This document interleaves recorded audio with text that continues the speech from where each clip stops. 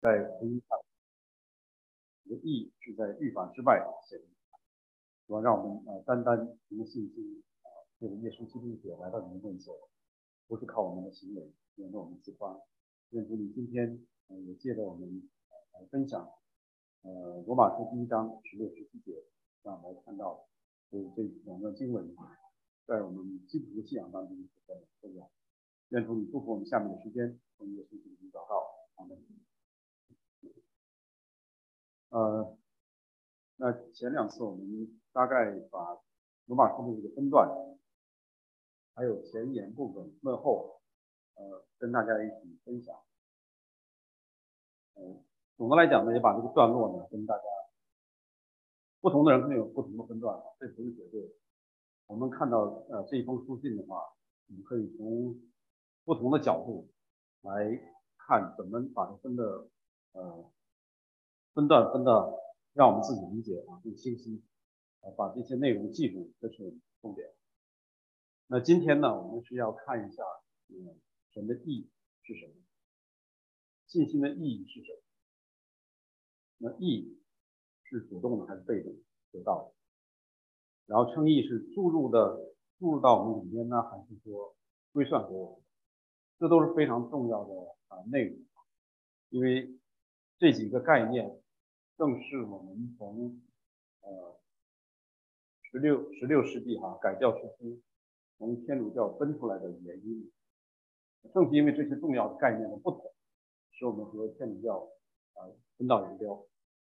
提到这一点呢，我们必须要知道，今天我们面对天主教的时候，不要就是说以自义的态度来看待它。实际上，基督教的前身就是天主教，天主教的前身呢，或者是称为罗马教会，后人给它称为这个天主教，这是罗马教会。那罗马教会是怎么成为这个西方教会的主导地位或者是主宰地位的话，这个也要去回顾教会历史。那正是因为这些从初代教会开始，一直到了中世纪，教会出了很多的问题，才导致许多人当然这个马丁路德非常重要的一个，他是点燃了这个导火索，但是在这个导火索被点燃之前，火药已经储存在那里。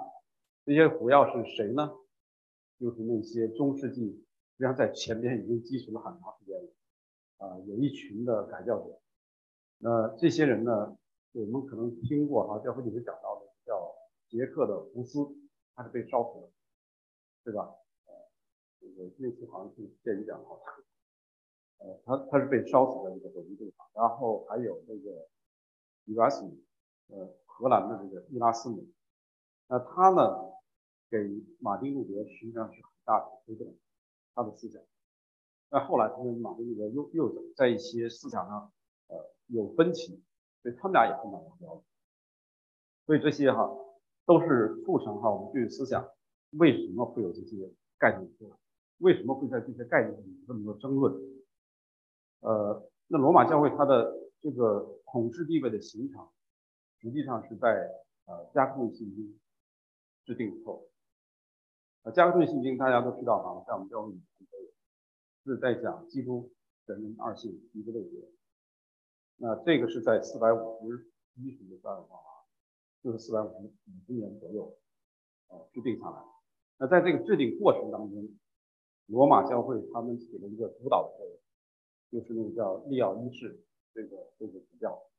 所以他制定了这个之后，他的领导力确立起来，所以他就自称是教皇，并且是彼得，他不是第一任了彼得是第一任大教皇，所以他有关地狱、开天门的这个权利。所以这个教皇的权利就是从那个时候开始树立起来，一直从第5世纪到第16世纪，马丁路德改教开始，在整个这个过程当中，罗马教会逐渐腐败。在1051年所以这个罗马教会又分开分成了这个东西教会。所以今天基督教会不是说只有我们基督教新教，实际上有三大分支。第一是你可以说我们的新教，第二罗马教会，也就是天主教，第三东正教会。所以这三大主流是构成了基督教 Christianity。所以这些我们都需要知道这个整个的来历。也就是说，教会从耶路撒冷开始，对吧？这个我们都是看到从那个使徒行传开始，然后他们出去传教的过程当中会遇到一些问题。那遇到一些问题之后，谁来解决呢？所以我们看到在使徒行传第15章，他们都回到耶路撒冷，使徒们来定夺这个教义的问题是对还是错。那后来呢，耶路撒冷教会遭到逼迫，扩散到四处，实际上是在环地中海有许多的教会被建立起来。那其中马太也好，马可也好，多马是到了印度，所以这些使徒们他们到了各处去建立教会，他们慢慢的就形成了教区，教区里头就有主教，所以当他们遇到问题的时候，他们会找这个主教，或者是当时使徒还在的时候，他们会问这个使徒这个问题应该怎么做。所以当时新约圣经还没有形成，基本是这些主教或者是还活着的使徒，他们来定夺这些教义的。到了第4世纪，新约圣经正典形成。那这个时候呢，那个圣经新约，我们现在手头拿新约圣经，就是这个定夺一教义的一个。那问题就出来了，谁来解释这些圣经？所以当时在初代教会有很多弊端，那谁来解释？当然就是找出一些教父。那这些教父里头又分了几个地方，在南边北非那边是亚历山泰，他们是一个非常大的一个教区。东边靠的这个地中海东边是安提阿教会，这也是一个很大的教区。然后到了3、4世纪的时候，这个君士坦丁大帝又在伊斯兰堡那边建立了另外一个大教会，然后罗马教会。所以这是整个这个环地中海形成的这个状况。那后来大家都知道历史上第4开始4世纪、5世纪伊斯兰教开始兴起。可兰经是6世纪起兴。那这个期间呢，整个这个环地中海这些教会被伊斯兰教几乎是尽数吞并。所以大家可以去看历史那个安提阿教会也不在例外。就这样的话，正好是那个时期呢，在那之前，伊奥一世他主持了这个加克顿会议，制定了加克顿新约，他的权威被建立起来。那当伊斯兰他们在侵吞地中海南岸、西岸这个过程当中呢，罗马教会是在北边地中海的北边，所以他们呢受到的影响比较小。其他的教区被灭了之后，那它就是一个一大。这是整个就是说从耶路撒冷教会开始，一直到了罗马教会这个简单的一个过程。大家具体的可以去看历史。那他的权威地位一旦被建立起来，他的绝对的权威一旦被建立起来，腐败就出现。那他们自己呢，特别是教皇，就是金口玉言，他来解释圣经，老百姓不能看圣经。所以这是腐败产生的一个很大的一个根源吧。那这个过程当中呢，特别是到了中世纪，很多人就开始思想这个问题。到了十字军东征，他们有十字东征，最后呢，一些人他们把东方的一些文化带回到了这个西方。那这些西方的人士呢，就看到早期这些教父也好，或者是伊斯兰的文明也好，他们看到了之后，思想开始发生转变，所以就产生了这个文艺复兴时代。那文艺复兴呢，实际上就是要推翻这个思想，为推翻罗马教皇的这个他的统治，雄之一大这种统治，建立了一个思想艺术吧。所以在这个过程当中，就产生了像福斯伊斯兰姆这些人。那到了马丁路德的时候，他是1515年到1516年，他是在修道会奥古斯丁修道会，他是专门教授罗马书和诗篇。所以当他在1515年的时候，他读到了罗马书1章第17节，他就开始看，原来神的意在这福音上显明出来这句话，所以对他是一个很大的冲击。虽然今天我们看了，我们都好像很简单啊，实际上我们已经经过了500年这些改教家们他们的思想，然后我们今天接受过来，我们才知道原来不是靠着我们的行为去义，是靠着神的恩典怜悯，借着耶稣基督，也借着我们的信。这是马丁路德他的思想一个很大的影响，因为在之前受罗马天主教的影响，你要相信得到神的义，你必须有好的行为。那这个好的行为是怎么得到的呢？所以就是我们第4、第5个问题。这是当时天主教他们非常错误的一个思想，导致人是靠行为来称义，必须有好的行为。所以他们靠卖这个赎罪券，说你买了赎罪券就可以赎你的罪，你可以免将来这个炼狱之苦。那马丁路德就是看了之后，他说怎么可能是这个情况？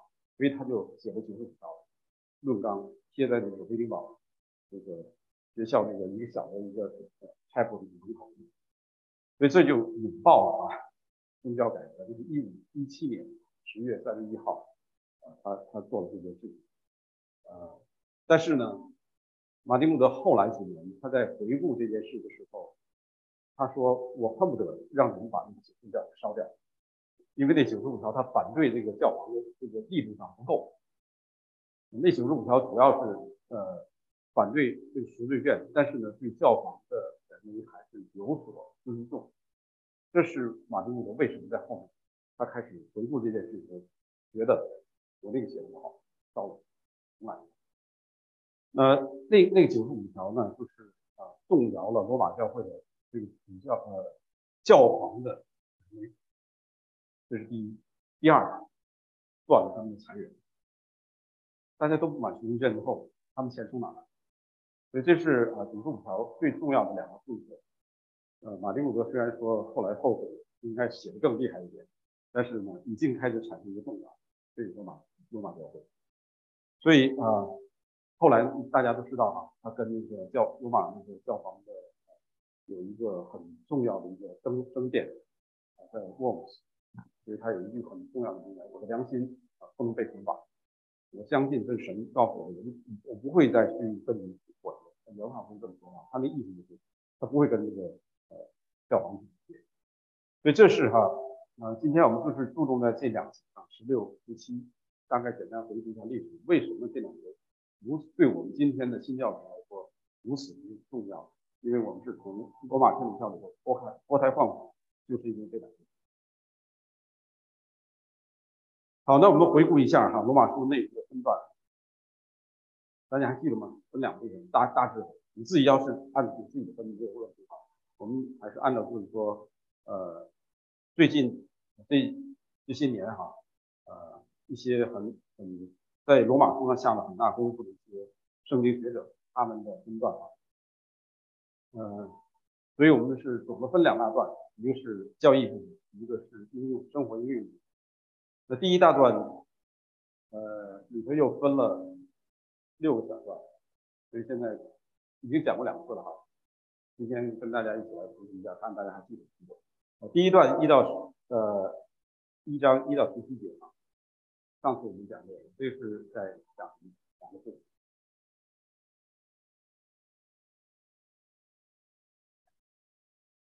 我忘了，不好意思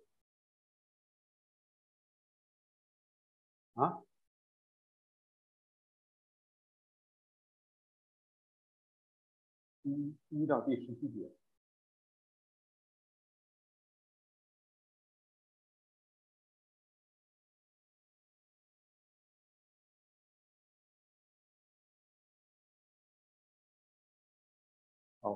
没有声音就休息节。第二啊，大点声音。罗马书整卷书是讲现在我们看那个章节啊，按章节的第1章的第1到第17节在讲的。第2段呢是在第1章的18到第3章的20节，还记得吗？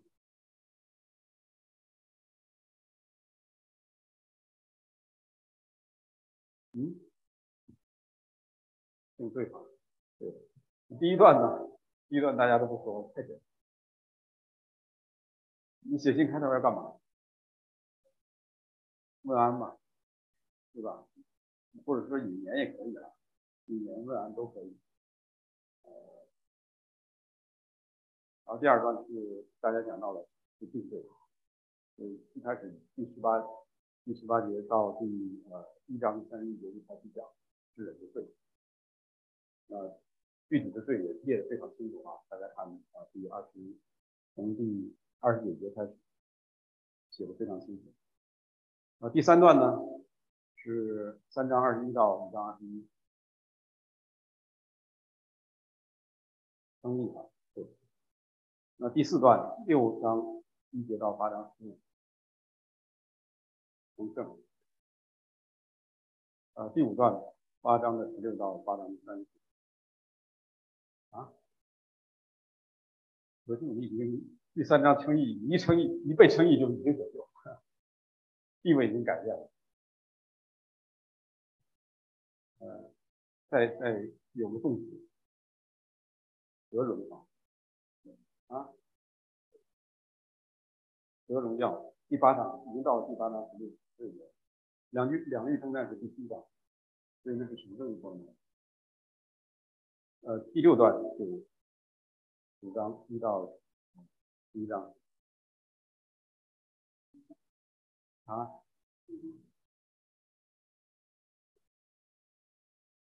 第9章到第11章讲到以色列人和外邦人，所以论到拣选的问题。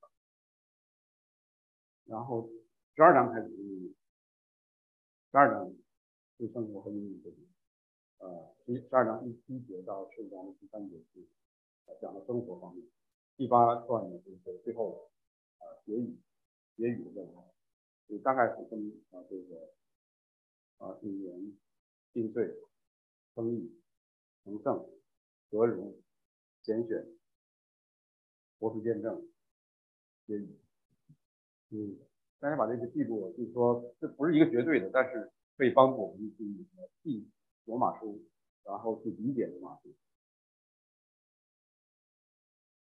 引言复习这个一带就过去了。首先他介绍自己，然后再介绍这个福音的来历，引出了基督论，然后他也介绍他自己是福音的使者，把自己的身份表明了，也把他的权柄表明出来，然后也写出罗马书的这个目的，要把属灵的恩赐分赐给他们。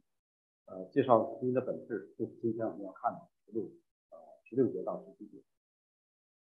所以我们就进到就是上次已经稍微介绍了一点点啊。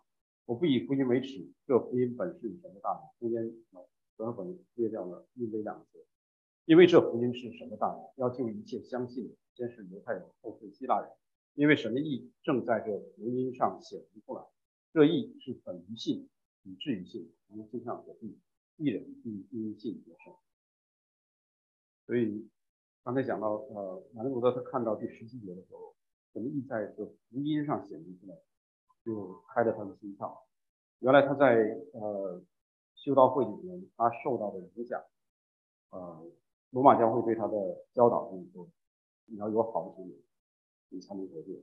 所以他做了很多的事情，走苦路爬那个古梯，朝圣，反正就是说能做的他都做了，但是他觉得神的这个愤怒始终在他身上，这也是好，就是说他承认自己是罪人，但是呢他没有平安，他做了这些事情他也没有平安，这是问题。他以前以为这个神愤怒的公义彰显在自己身上，所以他就一直想做好。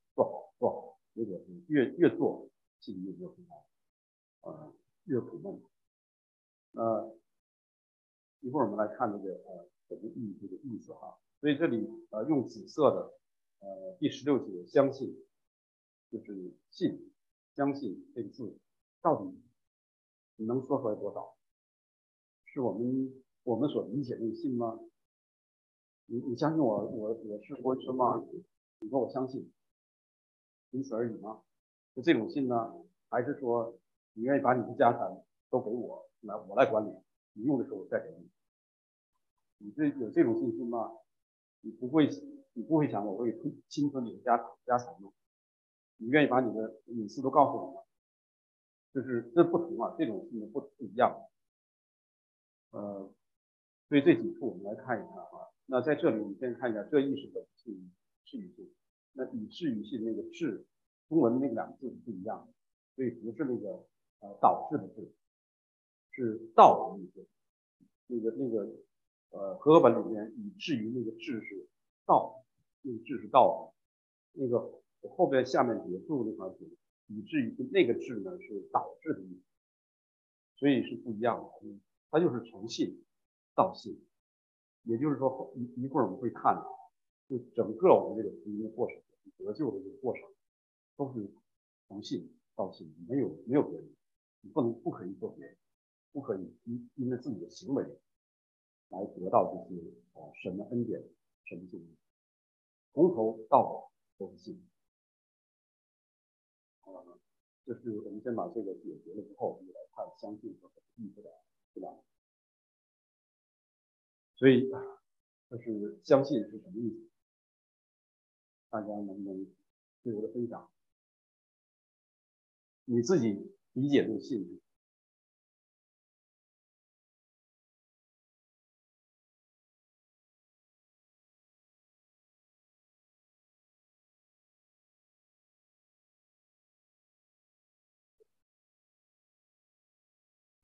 这是标准答案，标答案。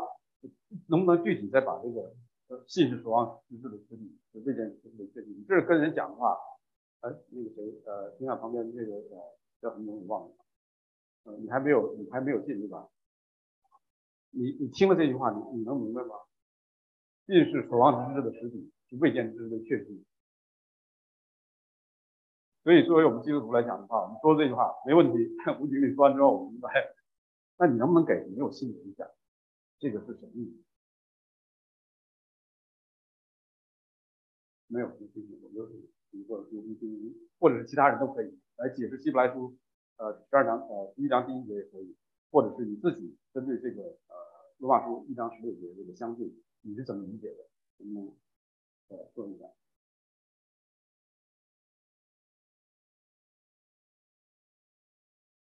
就这个问题，我觉得哈，为什么是在改教时期这么重要的一个概念，用了那么长时间才能去争辩这个事。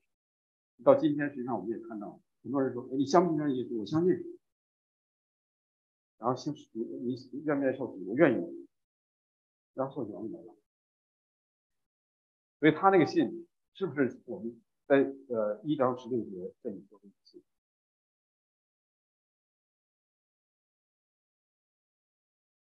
这就是为什么我们在和人家说你要相信耶稣的时候，我们要把这个相信耶稣这个内容要给它写清楚，不然的话，他以为就像我们说，你相信我教的这些内容吗？相信，脑子里都相信，但是真正的和我的生活和我的其他方面都没有关系的，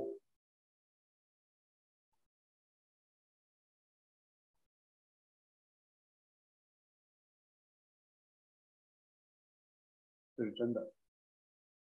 可是魔鬼也信，也相信神，并且比我们还那个知道的还多啊，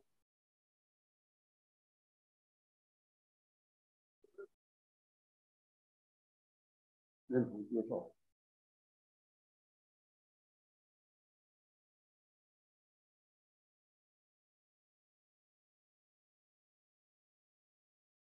对你的生活有影响。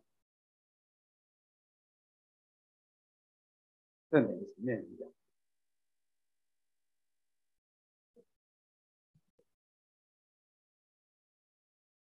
我为什么问这个问题？我觉得不是说来试图就是让你很好，因为很多哈，你知道在基督教这个整个的大的范围，有很多人说他们相信，并且也是你看着就是说他做的各个方面也都看似很敬虔，但是他们的信仰好像就和圣经的有些地方是不一样。我们称它为自由派也好，或者是你愿意给他什么一个标签或者一个定义也好，他就是你说他相信耶稣吗？相信，但是他们那个信法和圣经所讲就不一样，所以那个影响不影响他？影响，可是没有影响到最后他们得救不得救呢？当然我们也不是很简单，就是说他这么做就是不得救，不是这么简单。但是实际上来讲的话，还是有一个判断的一个标准。我们知道有一些人他们做相信耶稣，实际上是最后是不得救。比如说哈，回到圣经里面旧约历史，看以色列人，你说他们相不相信神呢？从表面看好像是我是神的子民，我也出了埃及，我也走过旷野，吃过玛纳，吃过喝了灵磐石的水。但最后圣经怎么说？新约怎么评价他们呢？他们灭亡了。他们灭亡是因为什么呢？他们不信呢。希伯来书第4章告诉我们，他们不信。但从他自己来看的话，他以为他信。从我们来看圣经旧约历史来看的话，如果不看新约，我们看他们好像也做的不错呀，虽然也发怨言，今天我们也发怨言了，我们也发牢骚啊，所以他们跟我们也差不多这种感觉啊。但是这不是说我们这么不应该啊，绝对不是这个意思，是因为我们不断要来的神面谦卑，说我们是真的不行，所以我们要常常这种。那这些人他们就是说最后他们是应了景象，不信，所以没有进审判。所以这个相信真的不是那么简单的一个字啊。今天我们就是一读过去了，你相不相信？我相信，然后再进一步的去追问自己，这个相信是什么？我的信仰生活，我的里面的人有没有被神真的更新？好，这个我们一会儿往后看，我们还会稍微再看一下相信这个字的意思哈。我们先看这个因信得生，这个也是比较容易哈，一看就可以大概我们知道。这个因信得生啊，一人必因信得生，第17节有一个哈，他没有说谁的信，所以这是在历史上也有有一些来由。我们来看保罗他，你自己来判断啊，保罗为什么没有说谁的信？希伯来原文的圣经哈，但一人必因他的信得生。这句话显然是他的信是这个一人的信，他相信的话他就得生。这是保罗他知道希伯来圣经的原著是这样，然后呢，其实是一本怎么翻的？他说，但一人必因我的信得生，就是好像是说神在宣告一件事情，说一人必因我的信得生，这个信是神的信。那这两个处经文我们要看的话，对比就发现它有一些不同，甚至你可以说矛盾，到底是一人的信还是神的信？神的信使。所以这是其实是一本翻译过程当中它出现的这么一个偏差吧，或者是一个翻译的一个错误，就导致了后人对他有个分辨。那到了新约，保罗是说一人必因信得生，就没有这个他，也没有我，所以很多人就开始猜了，到底怎么回事？这个信到底是什么信？谁的信？你自己认为呢？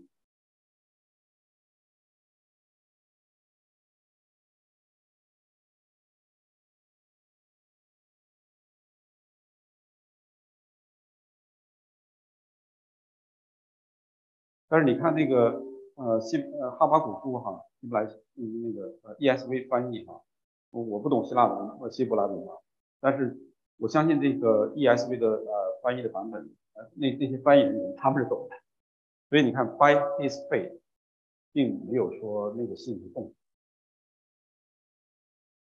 啊，义人的信。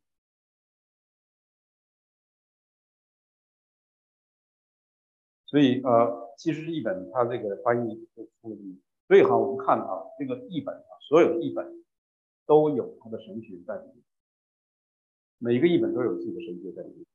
所以其实是译本也不例外，虽然是一些希伯来人，他们把他们翻成希腊文，这个过程当中，他翻译的过程当中，怎么向有希腊文化的人来把这个圣经希伯来文圣经给表达出来的话，他要有神学思想，所以他加了这两个字，或者是他改了这两个字。但是保罗呢，就把他和我全拿掉，就说你因信得生。那这个时间的问题也不去太多探讨哈。有人就认为保罗是故意把这两个全部就免掉，你是理解为神的信实也好，你是理解为人的信也好，都可以。这是现今的一些学者他们的看法。那这个呢，我觉得也说从我个人来说，我不是判断的标准，我来看这件事情，我觉得挺好，这个说法可以接受的。那至于你哈，你是怎么想，那是你自己判断了。然后我们再看神的义、信心、称义哈，这些词哈，都是我们信仰非常重要的一些词汇。神的义正在这圣经上写明说，这义是本于信，以至于信。刚才已经本于信，以至于信已经说过哈。这个信还有称义，当然这里没有说义人是因信称义嘛，他是说义人必因信得生。那称义这个字呢，到了第3章出现了，对吧？所以我们可以说我们是因信称义，是把这个第1章一直到第5章啊，这些内容都串在一起，得出这个因信称义这个词出来。那问题就是说，神的义是什么意思？就刚才我已经提到了，马丁路德也在这上面也是费尽他的很多的心血哈，去体会这个字的意思。那并不是说从马丁路德开始，实际上马丁路德他是在奥古斯丁修会做修道士，所以他对奥古斯丁的研究也是非常的深厚。但是呢，他也知道奥古斯丁他那个理解上，他是不能接受的地方。所以我们看过去的历史人物的话，他们对今天我们的教育有贡献，但是也看到他们的有限。这是我们一定要不要把他们圣化。圣奥古斯丁、圣马丁路德，我们不用把它圣化。他们确实是给我们铺路哈。奥古斯丁是站在初期教会的教父的肩膀上，马丁路德是站在这个奥古斯丁肩膀上，我们今天是站在马丁路德的肩膀上，或者是更后期的人的肩膀上来看前人，所以我们没有什么可夸口的，我们必须得谦卑下来说，我们从头开始我们做不到，我们只能是站在巨人的肩膀上在看，所以这是马丁路德他来看奥古斯丁，那奥古斯丁他是怎么解释的呢？一会儿我们来看，所以这些问题提出来，就是说让我们自己来思考你自己怎么来看神的意义？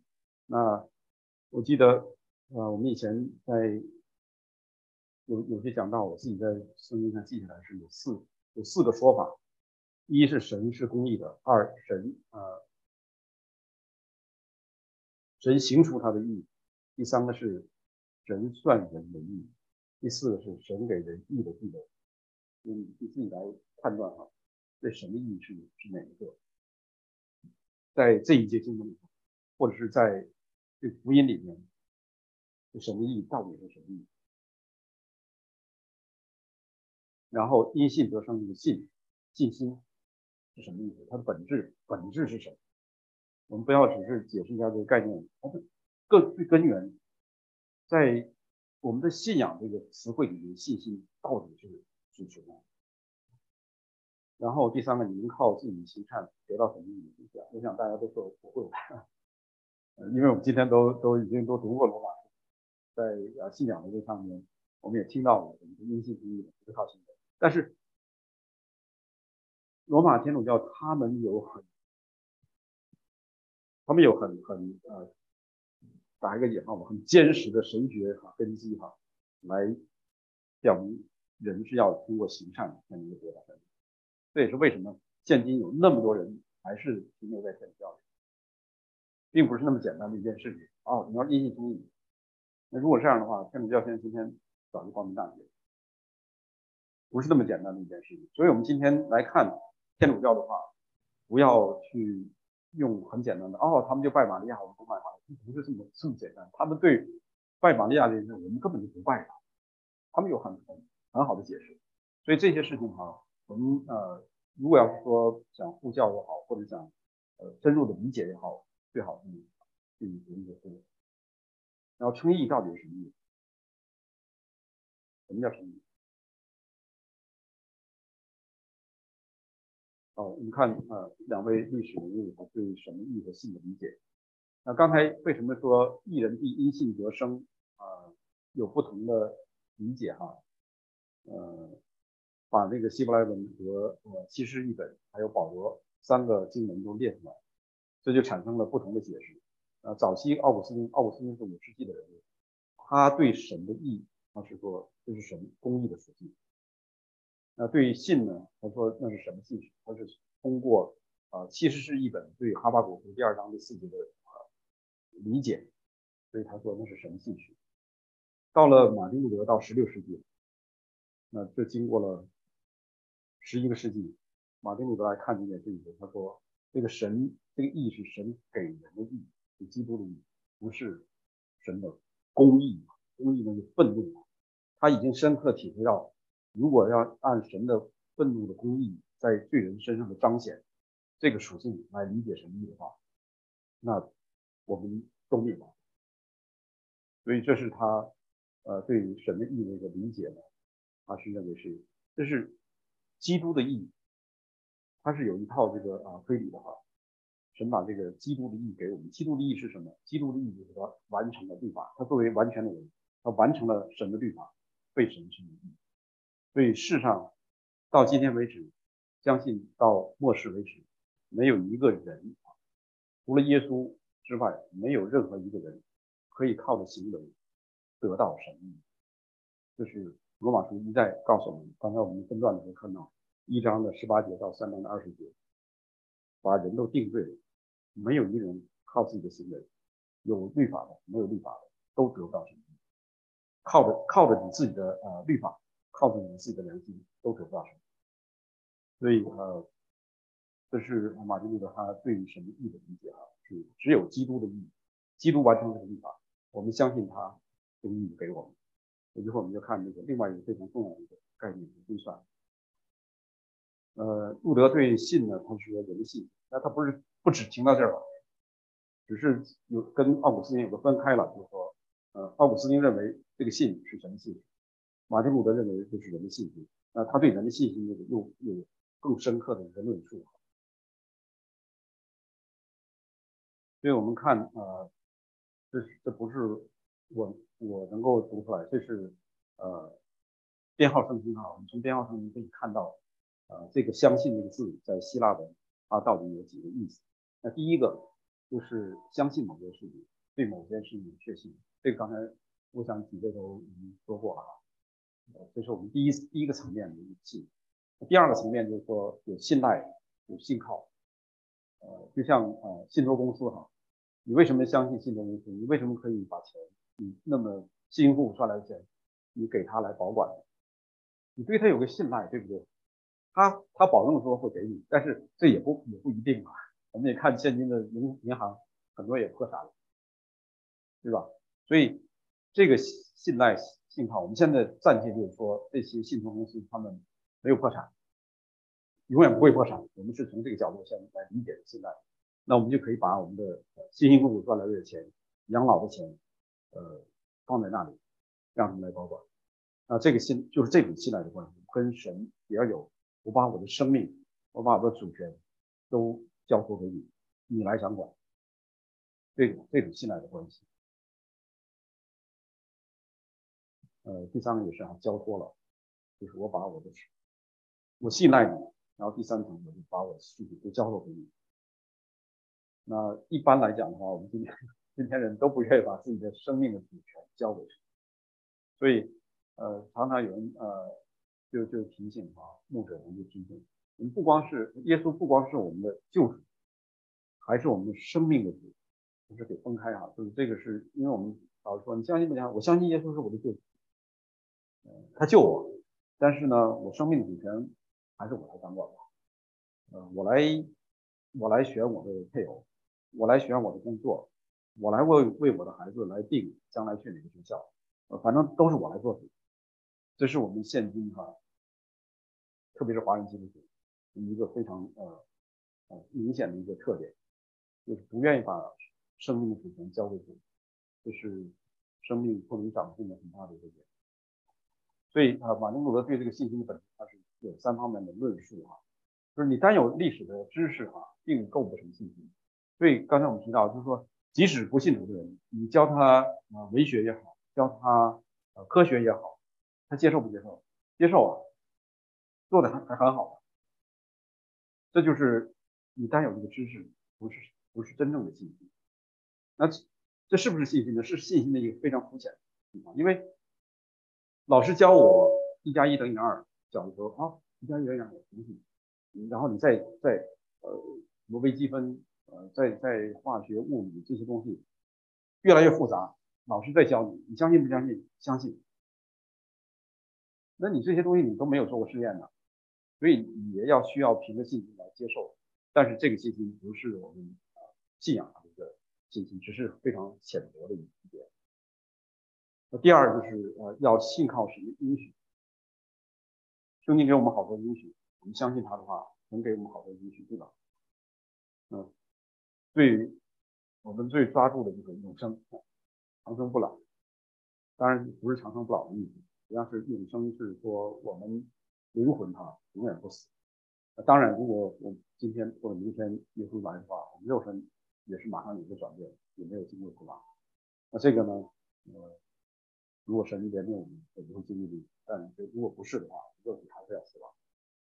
所以信靠神的应许，信靠神的应许就是说，马丁路德举一个例子比如说我们来到一个渡口，到那边，然后我们来一看什么也没有，正想着怎么能渡过这条河，那旁边就有人划船过来说，我可以把你渡到那边去，你只要上来，我就可以把船开给你，你相信不相信？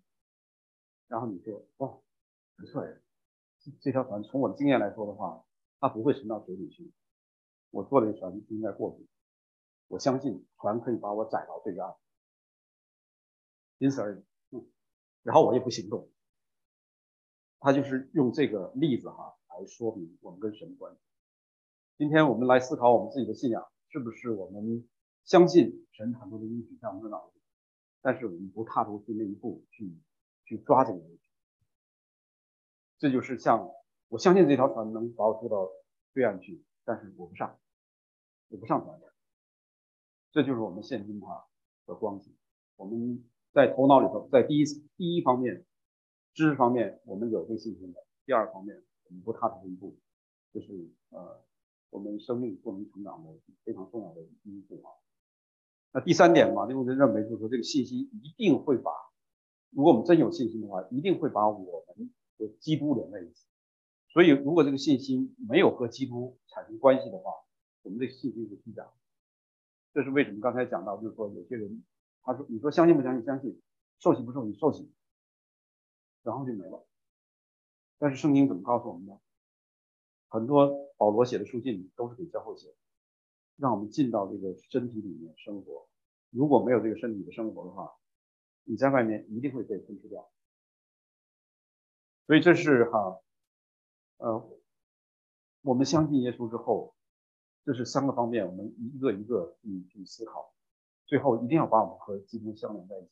所以我今天早上在读约翰福音第14章、15章这2章的时候，我就想，但是有没有印象说第14章在讲什么？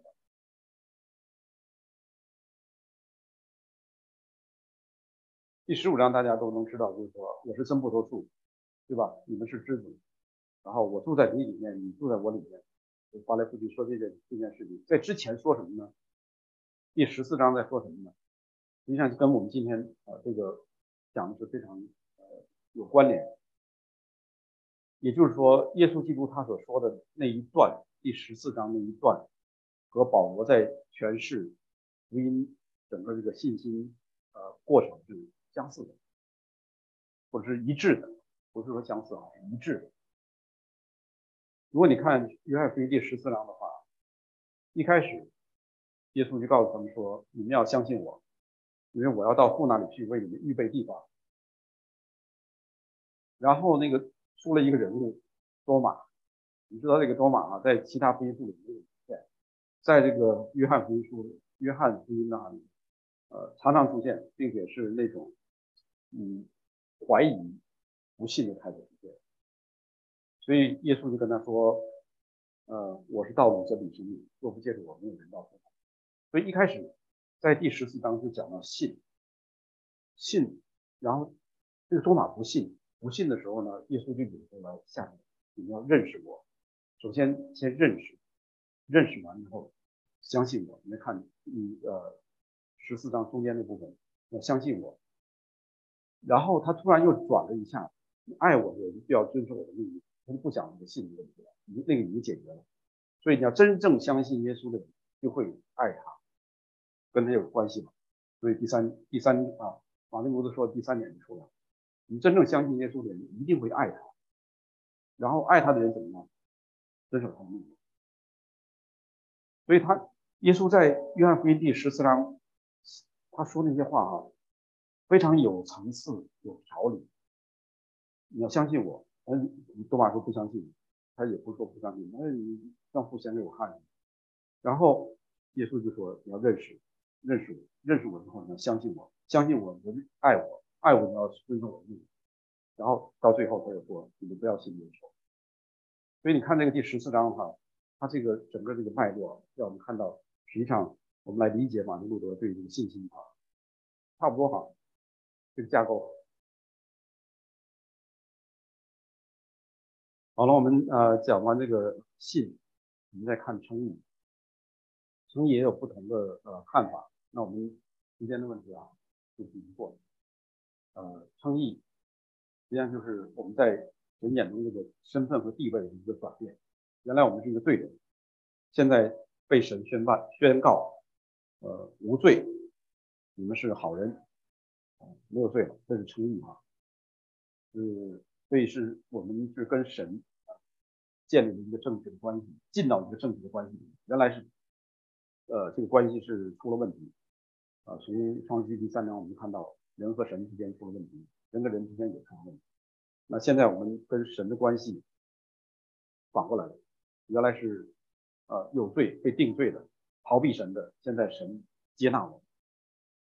然后呢这一点也是非常重要啊。得救是分为称义和成圣，这两者是同时发生的。这也是路德在他和天主教这个争辩的过程当中得出这个哈。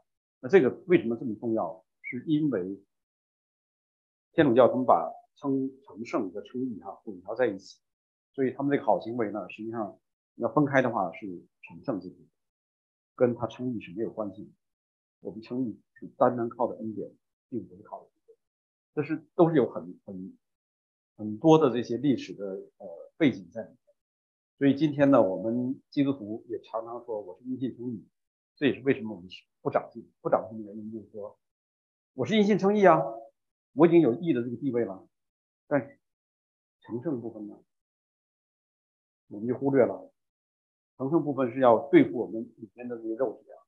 看罗马书第6章第7章，我们看到你的肉体很大，我们只是在名义上得到这个义人的地位，但是我们里面这个罪性还在啊。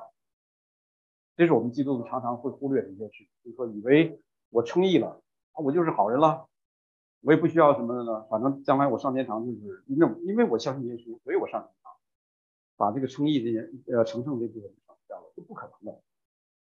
否则的话，圣经写到这个第3章结束罗马书第3章结束了，没有称义，只是其中的一部分，只是开始，后面成圣才是我们基督徒生活非常重要的一个部分，一个环节。那这个也不细讲啊，这个实际上是内容是非常多的。被称义的人只是在外在的罪名被赦免，所以刚才已经说过了，我们需要一个成圣过程。那这个听起来很可笑啊，为什么问这个问题啊？这个问题也是因为我们从新教从这个天主教分出来的一个非常重要的一个地方，这个义是主动的还是被动的？当然是主动还是被动？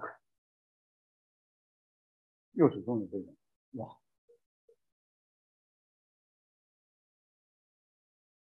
啊，你们俩都认为有主动有被动，其他人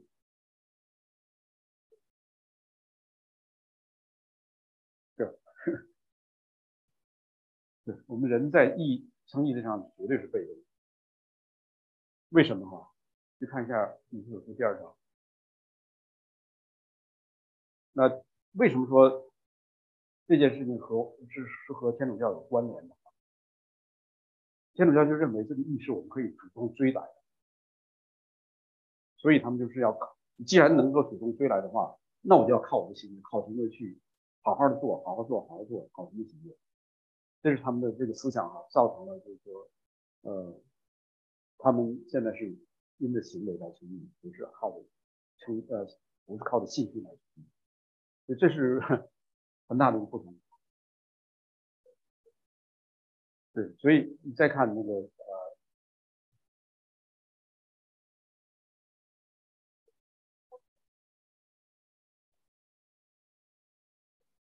对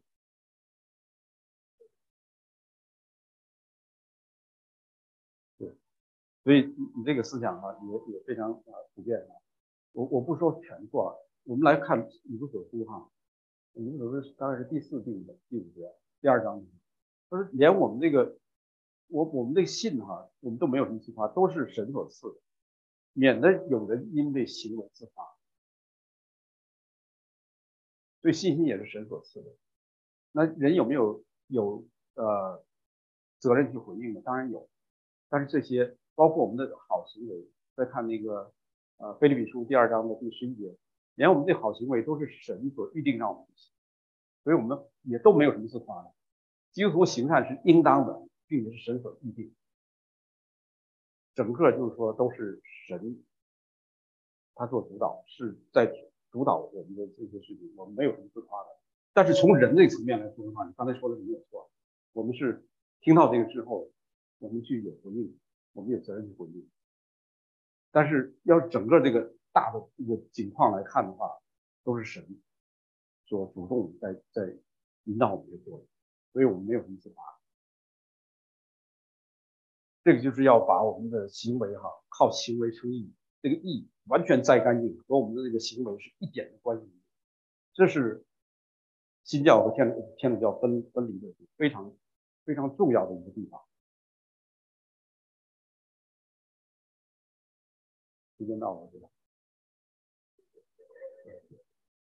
行，那下边我们就下一次吧。我想这个都是很重要的一些内容，我们就从义是主动的还是被动的开始下次，好吧？